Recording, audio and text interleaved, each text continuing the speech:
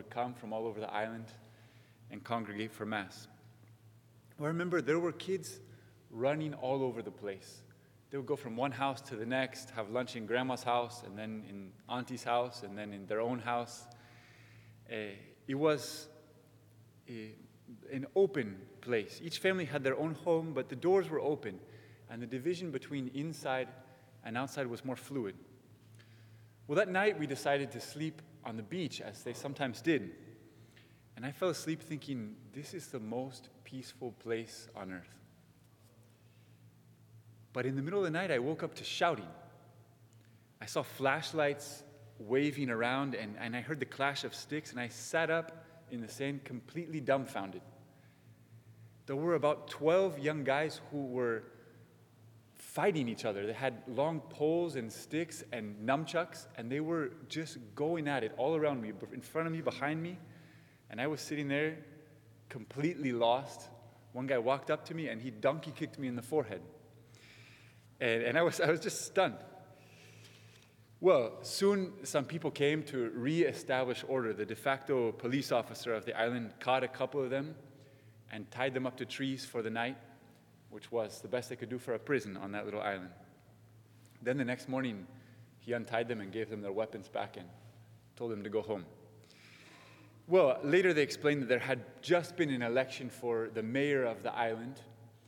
And so these two rival families from opposite sides of the island were in contention about it. One was disgruntled because they had lost the election, and so the young men from both families had it out on the beach where I happened to be sleeping.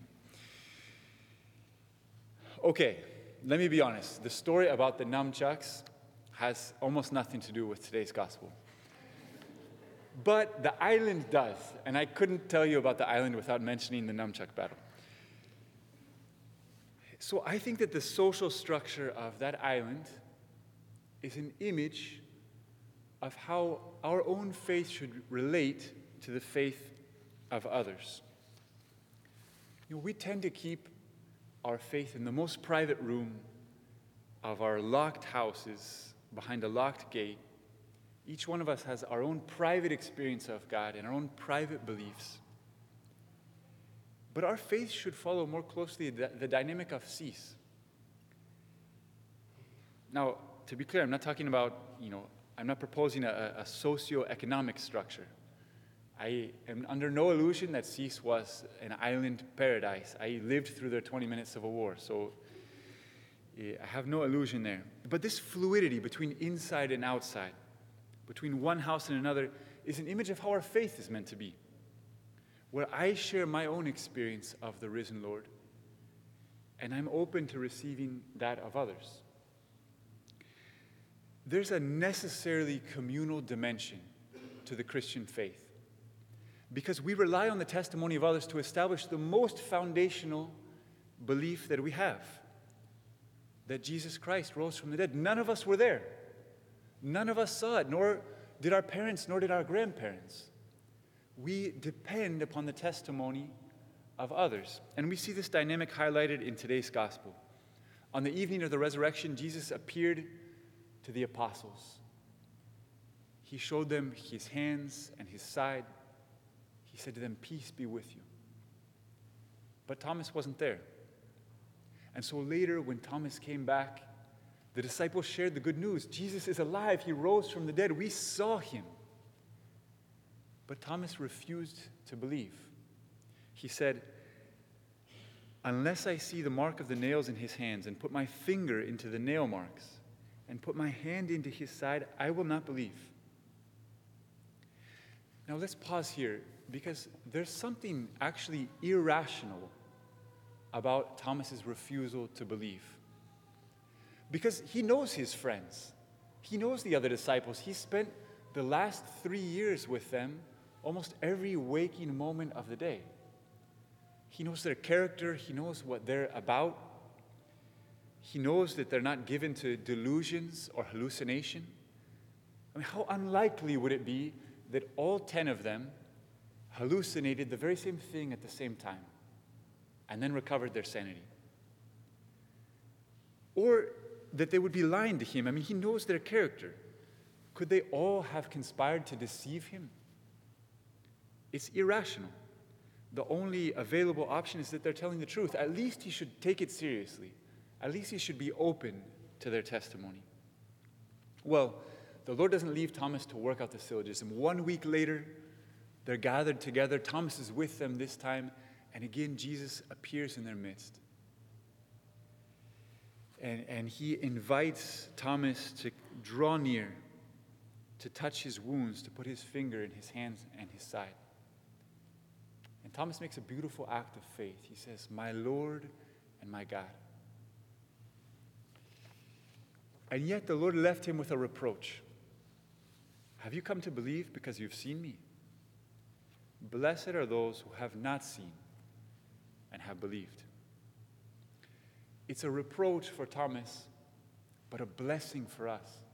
A word of encouragement for us, because we're the ones who have come to believe and have not seen. And Jesus calls us blessed precisely because we believed without seeing. We've believed on the testimony of others. And in fact, that's the situation of almost every Christian in all of history, with the exception of those 500 people or 600 people who for 40 days saw Christ between his resurrection and his ascension into heaven. Every other Christian in all of history has relied on the testimony of Thomas and of the 12 and of those few disciples. None of us were there, nor were our parents or our great-grandparents, nor was Pope Francis, nor was St. Augustine, the greatest theologian in the history of the church, nor was St. Catherine or Padre Pio. None of us saw him with our own eyes or touched him with our own hands. All of us, from the greatest to the most ordinary Christian, have relied on the testimony of others. The essence of faith is to rely on the testimony of others. And not only for the eyewitness accounts of the apostles, but for all of the evidence that we have that Christ is alive. Because the empty tomb is not the only evidence that Christ rose and that he's alive. There's also the unexplainable growth and perdurance of the church, which Father Teo spoke about last week. How it began with 12 uneducated men in some outpost of the Roman Empire, and 2,000 years later, there are more than 1 billion believing Christians. There's the unexplainable discontinuity in the life of those who come to believe in Christ, who at one point were trapped in darkness or depression or enslaved to some addiction, and Christ entered their life and something new happened. There was a discontinuity that can't be explained except that Christ is alive. There are so many stories, so many records. This is all evidence that Christ is alive, that he rose. There are the countless miracles wrought in his name. There's the joy that floods the heart of one who comes into contact with him. And in your own life, there must be some answered prayer or some experience of his presence, however faint, that enables you to say, he's alive. Well, all this evidence confirms the original testimony of the apostles. Christ is risen. And today I have good news. Your faith could be much stronger than it is now. If you would open yourself to the testimony of others, then the evidence that he's alive could multiply by 10 or 20 or 100-fold. Because all around you in this church right now tonight are stories of answered prayers and divine interventions and experiences of the living God. Maybe each one of us has only a few stories or a few experiences. But why should we count only our own? Well, are we surrounded here by liars and crooks? What do you think of the people who are sitting around you tonight? Do you trust them? Well, if we came to really accept and trust the experience of others, our faith would be deepened and strengthened. The evidence that we would have access to would multiply 100-fold. So I want to name 3 brief steps that we can take to foster a free exchange of faith. And the first step is to show up. You can't be built up by the faith of others if you're not in contact with them, if you don't live with them. Thomas missed the first resurrection appearance because he wasn't there with the other disciples. And did you notice how long it was until Jesus appeared again? It says it was 1 week later. That is the next Sunday. Well, the Sunday Mass is the privileged place of encounter with the risen Lord.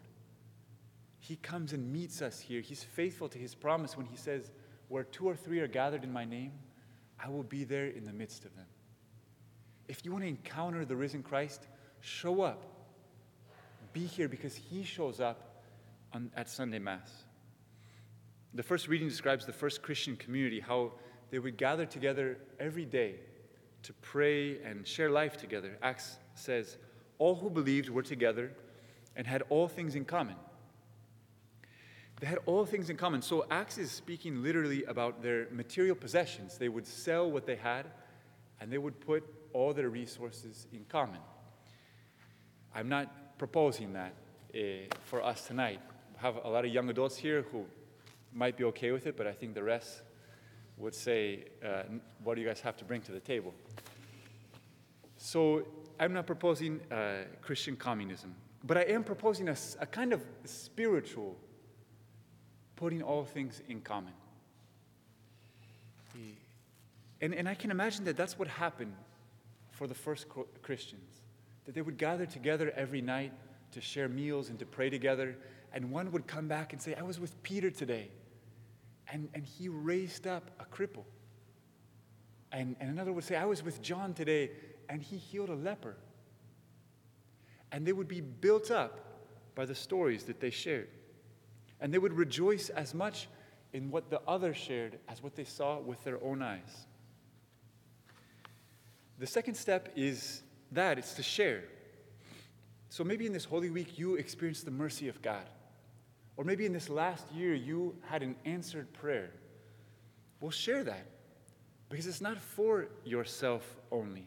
It's for all of us.